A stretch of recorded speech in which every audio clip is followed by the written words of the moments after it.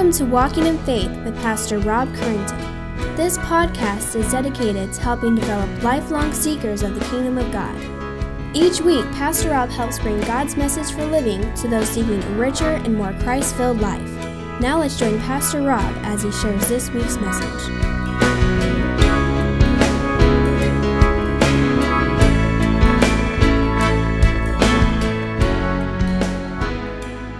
Let's go together in Pastor's prayer as I lead us in prayer. If you would pray silently as I pray out loud. And we come before the Father. Dear Heavenly Father, we come before you this morning to declare your worth as our object of admiration. You are holy and righteous and all fallen short of your own glory. In our sin, we cannot measure up to your standards. We have failed in every way to uphold the moral law. In our actions, attitudes, and nature, we are fallen and guilty of rebellion. Yet your holy character demands justice, and justice demands the high penalty of death. Yet in your rich mercy, you have made us alive through Christ, in order that we might find salvation and be made right with you.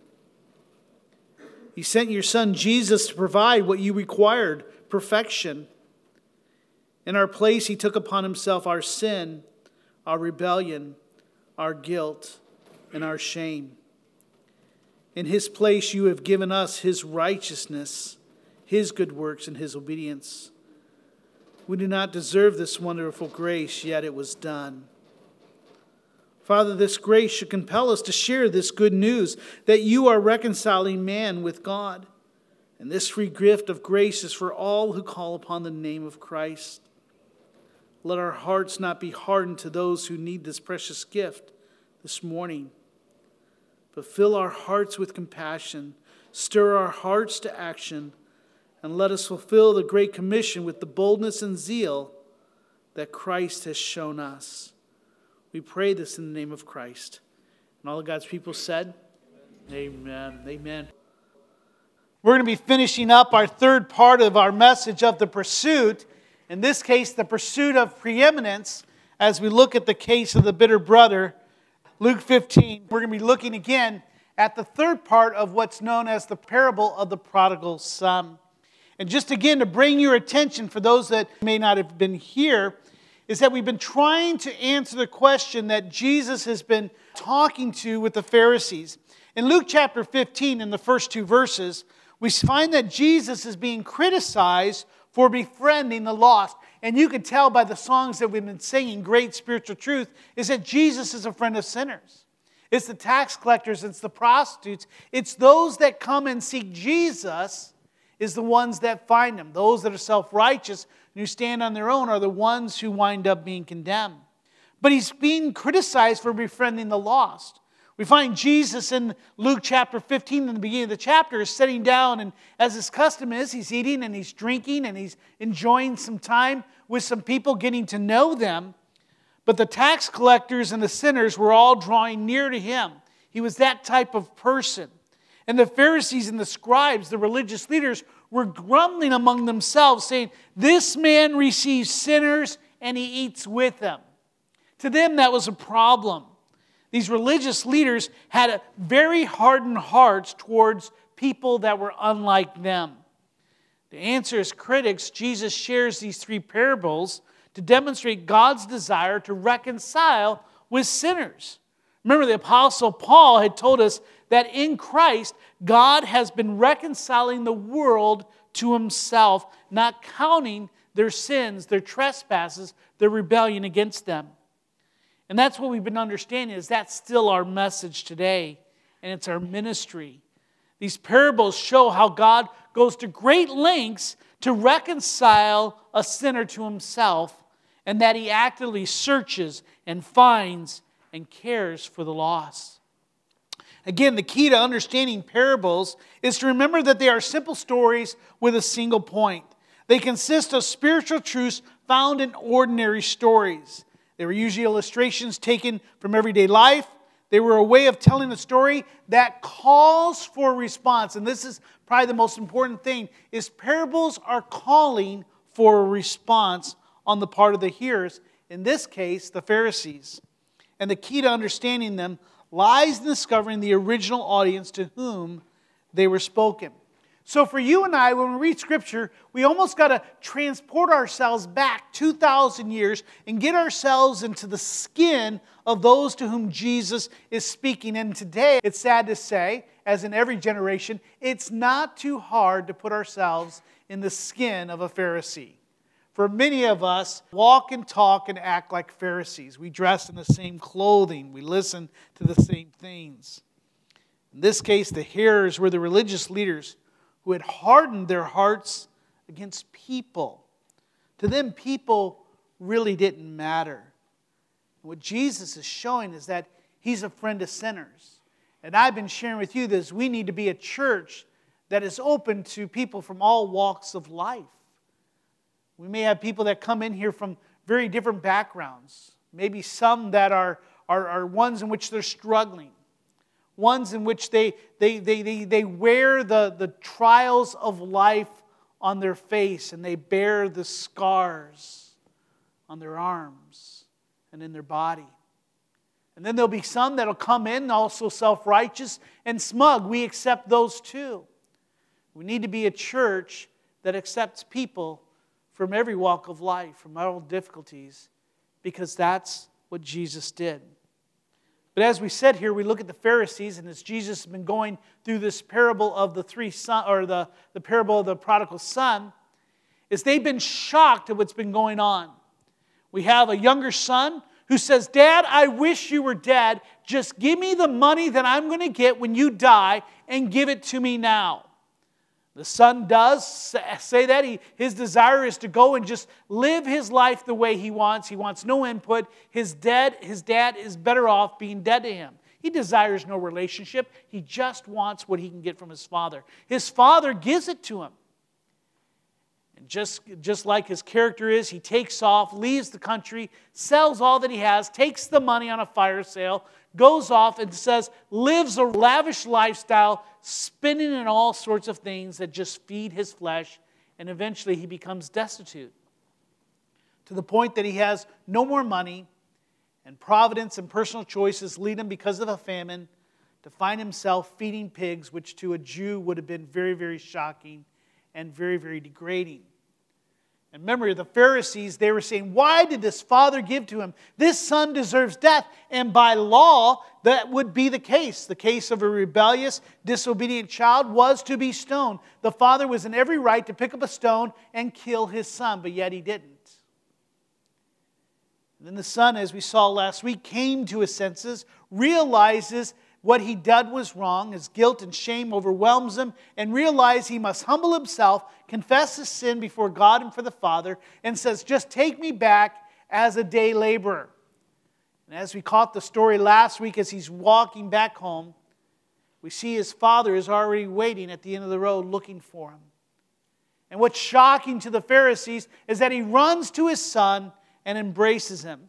So again, putting ourselves in the skin and in the ears of the Pharisees, they see the shocking reaction of the father who forgives. They're expecting now this son is now going to finally get what he deserves. This father ought to tell him what for. He ought to get on him. He can either make him a day laborer, or he ought to say, you know what? You got everything you need. Just leave. But the father instead has been looking and waiting for his son, desirous for reconciliation. He expresses intense emotion at the return of his younger son. And we're not talking anger, bitterness, resentment, but love, forgiving, kissing, and running to him and embracing him. And then he restores his younger son and then celebrates his return by giving a grand party for all to be involved. And we saw two spiritual truths. The first one is that the son is an object lesson about true repentance. Even though he denied his father, even though he rebelled against his father, he recognized that he must repent. And then we see that the father is an object lesson about true forgiveness, of one who forgives even when he's been put upon. And that brings us then to the third character in our saga, and that is what I would call the bitter brother. So let's look here at the bitter brother, verses 25 through 32. It says, now his older son was in the field. And as he came and drew near to the house, he heard music and dancing. And he called one of the servants and asked him what these things meant. And he said to him, your brother has come. Your father has killed the fatted calf because he received him back safe and sound. Verse 28. But he was angry, and he refused to go in. And his father came out and entreated him. But he answered his father, look, these many years I have served you, and I never disobeyed your command. Yet you never even gave me a young goat that I might celebrate with my friends. But when this son of yours comes, who has devoured your property with prostitutes, you killed the fatted calf for him. And he said to him, son, you're always with me, and all that is mine is yours. It was fitting to celebrate and be glad, for this your brother was dead and is alive. He was lost and is found. And Father, I pray that you open up our hearts. Let us understand this passage for what it truly means. And Father, as we put the mirror of Scripture up, I pray that you would show our true heart and our true condition. And when we see it, may we understand, Lord, that we should respond to your Holy Spirit in such a way that you call us to. And I pray that your work may be done. We pray this in your name. Amen. I want to share with you some observations. First one, as we look at this story, the older son is a very hard worker. We see that he was in the field, and he came and he drew near and he heard music, and he had to ask what was going on. Unlike his younger brother, the older brother is a hard worker. We find him out in the fields doing his part. Like Esau, he was a man of the fields. He would get his fingers dirty and his hands dirty. The fact that he did not know what was going on leads us to believe that the father's lands were very extensive and large, since he doesn't even know that his brothers returned and his father hadn't sent someone out for him. He was probably some distance away and took some time to finally reach the house. But what's important is this is a young man who worked. Unlike the younger son, he didn't take life and the money for granted. He was willing to work for his inheritance. And we'll see that. He says, I worked hard for you later, as we saw in the scripture there. He's a hard worker. And he trusts in that. And that's a good. He's industrious. That's something that we all should be. But number two, we see something change. Because we see that his work is a little bit more than him just doing what he should do. Because he responds to his father's forgiveness with anger.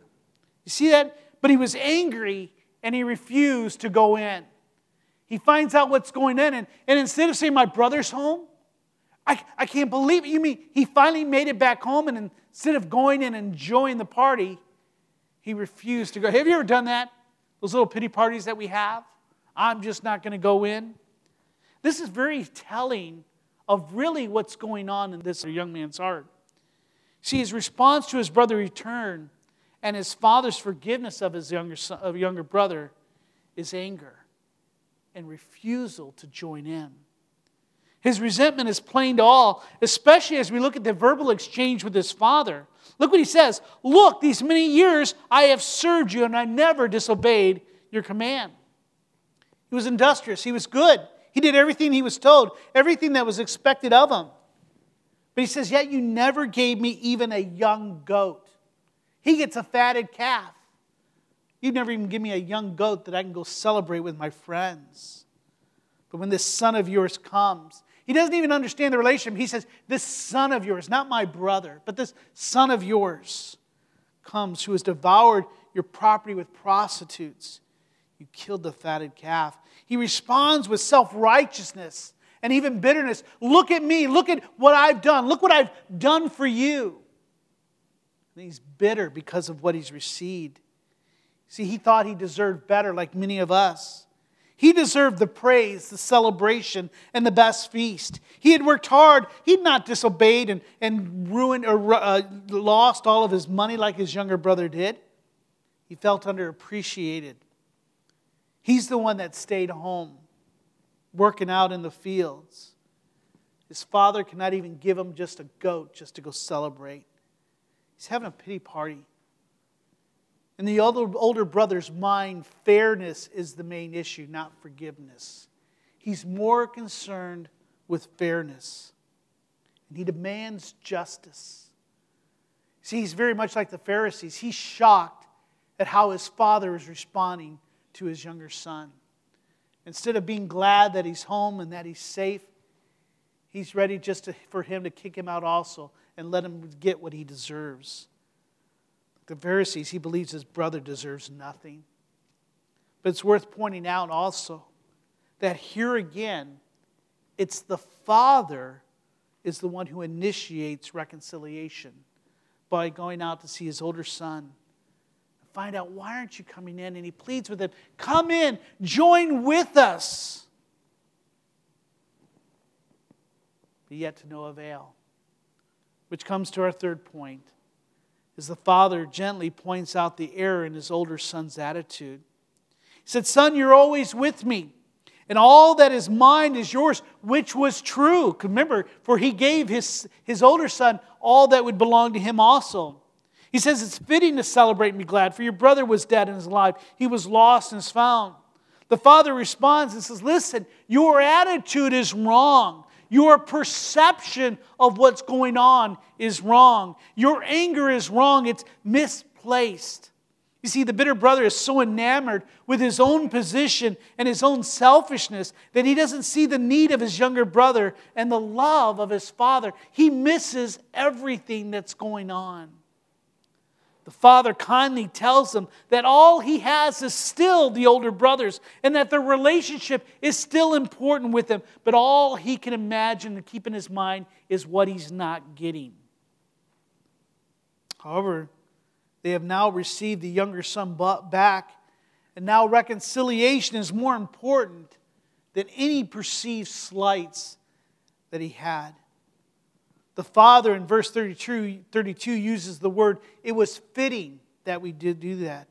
That means that it's binding, it's necessary, it's proper, it's inevitable. You see, celebration in reconciliation is required. Celebration and reconciliation is required. And this is what the Pharisees could not understand. It's not what the older son could not understand. All he could think about was himself. We now come to this third spiritual truth. As I said, the younger son is an object lesson about true repentance. The father is an object lesson about true forgiveness.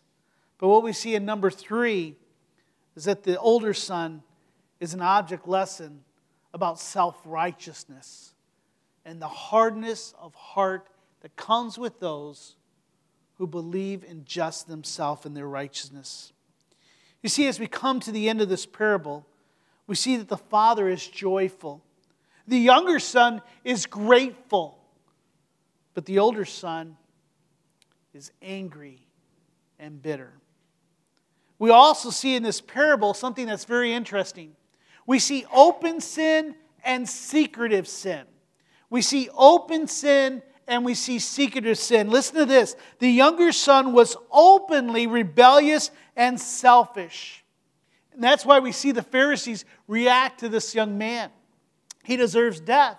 He does not deserve forgiveness. He does not deserve reconciliation. He does not deserve restoration. His sin was open for all to see. However, the older son's was no better. You see, his sin was bitterness, and it was hiding under the surface. The whole time he was serving his father, bitterness was rising to the core, biting his tongue, waiting for the time his father would just die and he could have it all. My father, you won't even give me a goat to celebrate. You see, the bitter brother focuses on himself. He makes comparisons. He demands justice and is angry when mercy is given. His sin is just as wrong as the younger's open sin. And let me tell you, that's where many of us find ourselves today. We're very easy to declare justice on those who are in open sin, to judge those in open sin. But what did Jesus say about that? Don't throw stones. Don't throw stones. He without sin cast the first stone. But let me ask you, just take a moment. How many of us have harshly judged others when secretly our sin and our hearts are just as hard and just full of it? many, many times. Probably every time that we judge. We're guilty of not only open sin, but also the secretive sin that lies just below the surface, that we work hard at keeping below the surface. See, he's not realizing that repentance yields God's kindness. As the Apostle Paul tells us that God's kindness is meant to lead us to repentance. And hence that's why the Father wants to give mercy. Why? Because knowing mercy and kindness will lead us back to God. It'll lead him back to the Father. Listen to this. Timothy Keller in his book, The Prodigal God, observes that neither son loved the father. In this parable, neither son loved the father for himself, for who the father is and what the father has done for him. They both were used in the father for their own self-centered ends, rather than loving, enjoying, and serving him for his own sake. One was just open about it, one was just secretive. Very similar to the scripture that was read earlier about the one son who said, yes, I'll go do it, and did not obey, and the one who said no, but then wound up obeying his father. You see, it's our hearts that condemn us, not our outward works. And you and I must understand that, because we work so hard to justify ourselves, to do the good works. And God says, no, your self-righteousness itself is underlying condition. It's a surface sin that hides. You see, we can understand that in this parable, that the younger son represents those that have rebelled against a loving God, but found reconciliation and repentance. And such, the Bible says, were some of us. Amen? And that's what we need to look at as the world, is those people who need God. And we need to be open to those and share that good news. The Father represents our Heavenly Father, who grants forgiveness and reconciliation even when it demands justice, even when we deserve the penalty of death.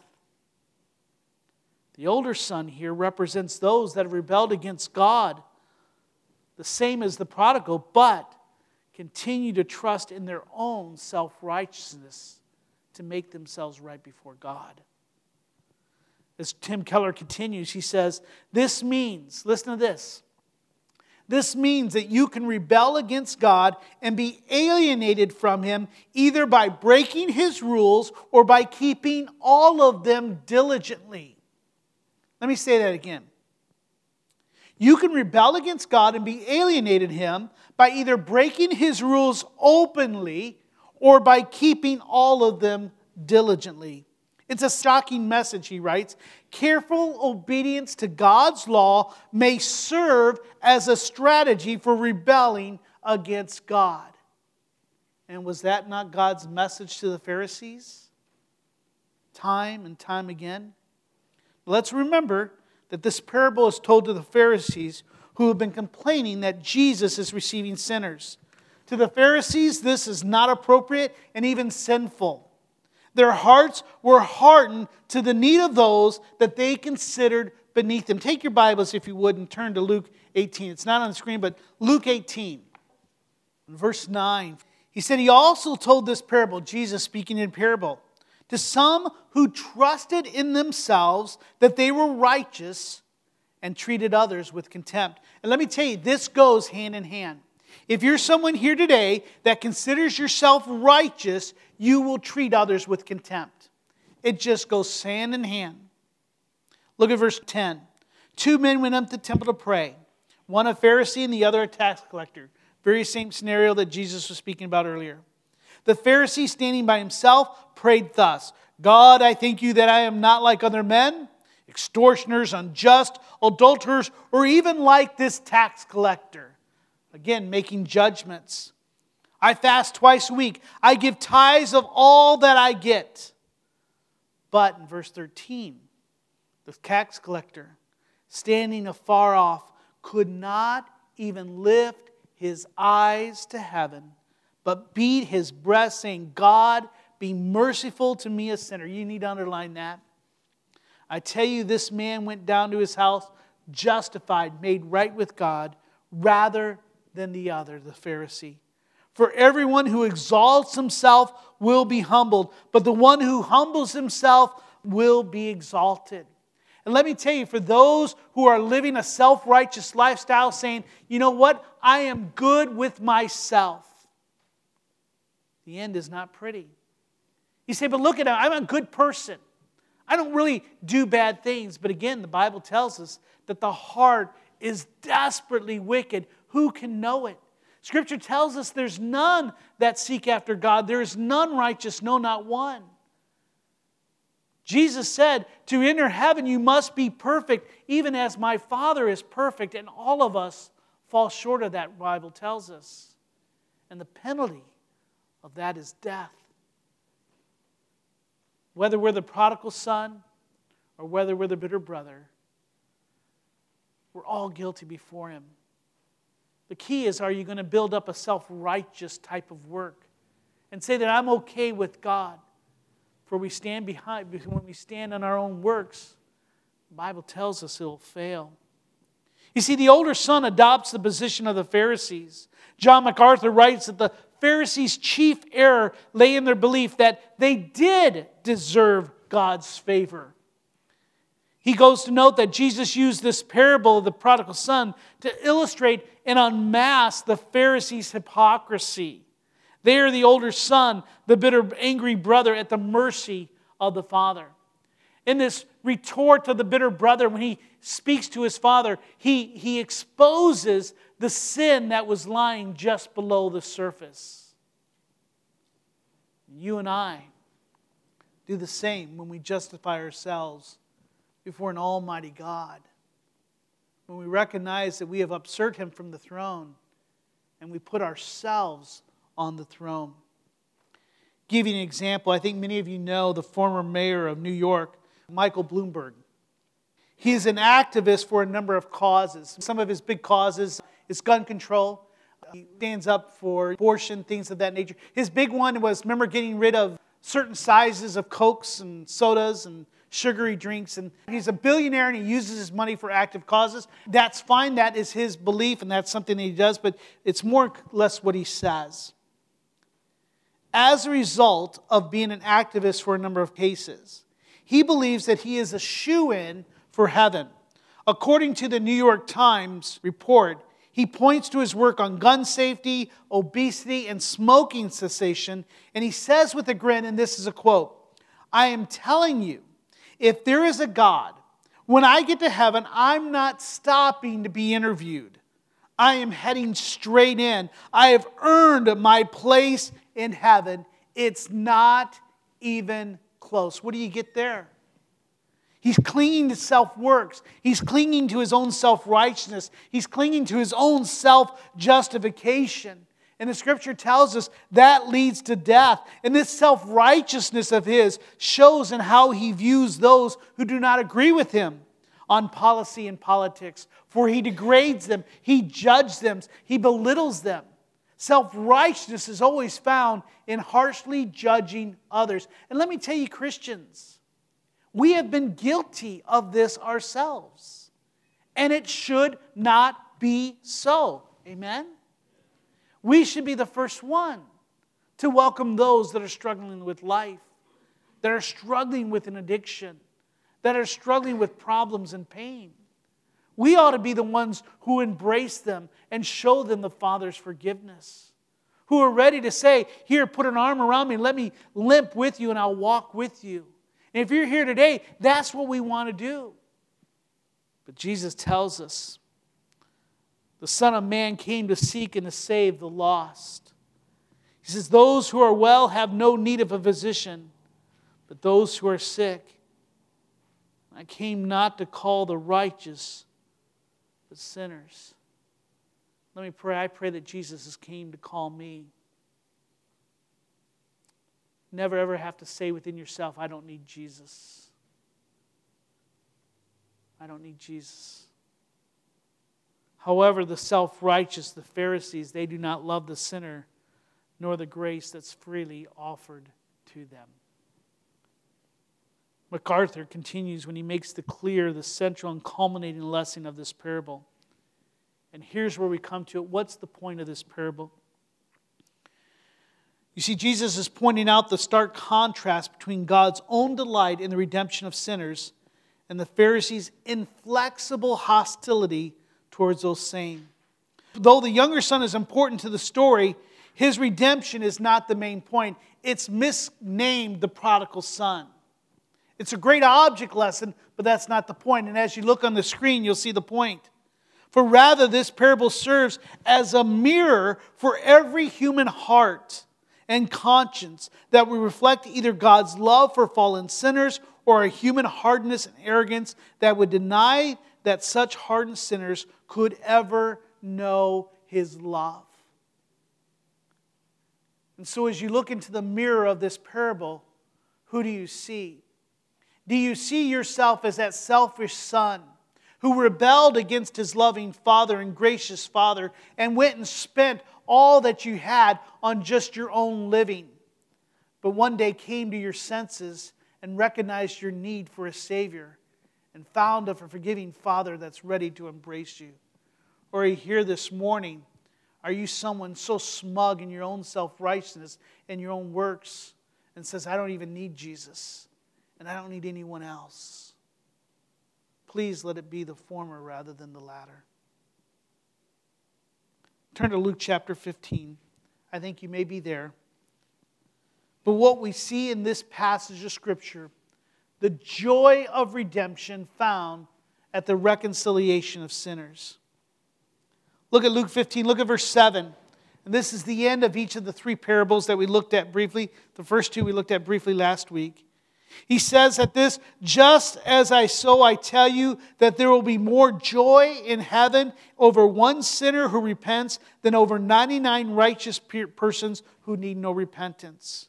In verse 10, speaking of the lost coin, he says, just so I tell you, there is joy before the angels of God over one sinner who repents. And then finally, verse 32, at the last of the parable, it was fitting to celebrate and be glad, for this your brother was dead and is alive. He was lost and is found. Let me share with you, is that we too need to be a place of celebration. We need to be a place that welcomes those that need God. Remember, I shared with you several weeks ago the little video with, help me out, Penn Teller. Famous atheist, does not believe in God, but yet he said, how much do you have to hate someone to believe that there is a heaven and hell and not share with them how to get to heaven? That's from an atheist. How much do you have to hate someone? And let me tell you, I believe that there are a lot of self-righteous Christians today that hate others. They're not sharing the gospel. We shared many different reasons why. But I believe the real true reasons is, and I can't remember all three of them as I made them up as I came through Scripture, but it's either that we don't love, we don't feel compassion, we don't care about it, we don't believe God, we don't fear God, or we just hate others. We want to hold it in ourselves. You see, God knows who is His. God has been given all of His sheep to Christ, who seeks and saves. In John chapter 10, Jesus says, my sheep hear my voice, and I know them, and they follow me. I give them eternal life, and they will never perish, and no one will snatch them out of my hand. My Father, who has given me to them, is greater than all, and no one is able to snatch them out of my Father's hand. So let me tell you, you may be that prodigal son, that selfish son, who is hearing the faint cries of the Father. If you are, hear it, start to run. It doesn't matter what you've done in your life. It doesn't matter the mistakes that you made. It doesn't matter how bad your sin was. Let me tell you, you have a Father that will run, that will embrace, and that will kiss and bring you into the kingdom.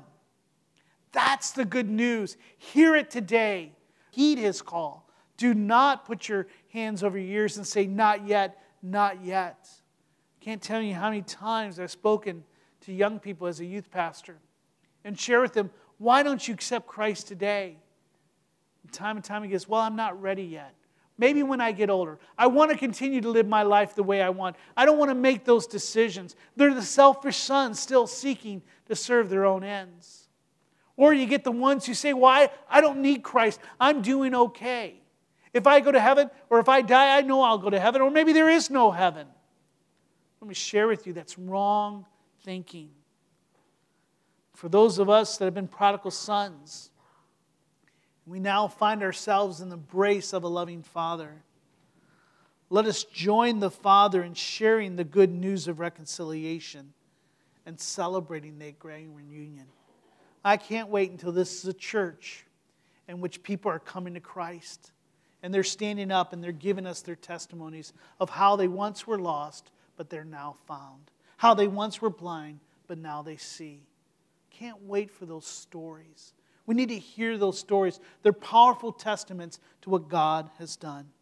Here's an old chorus. It's called Freely, Freely. It goes like this: God forgave my sin in Jesus' name.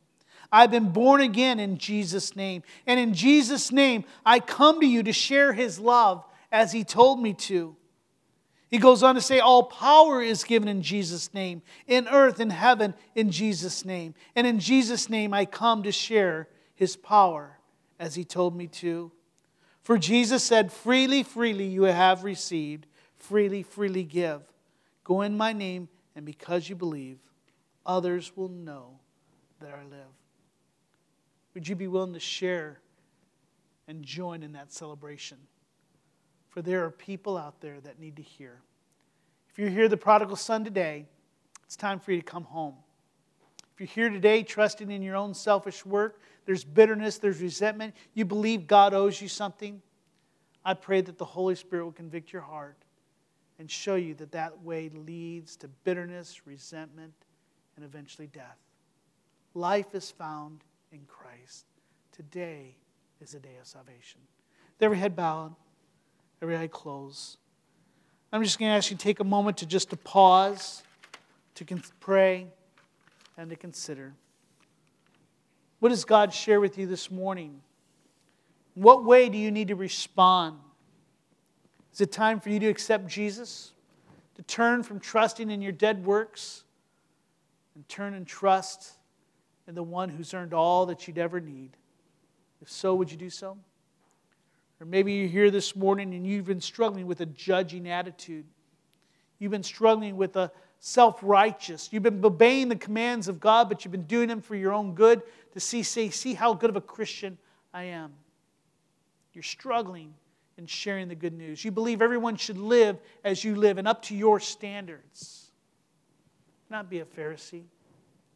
But pray and rejoice in those that God is bringing home. Father, we come for you this morning. We thank you for your word. Powerful story.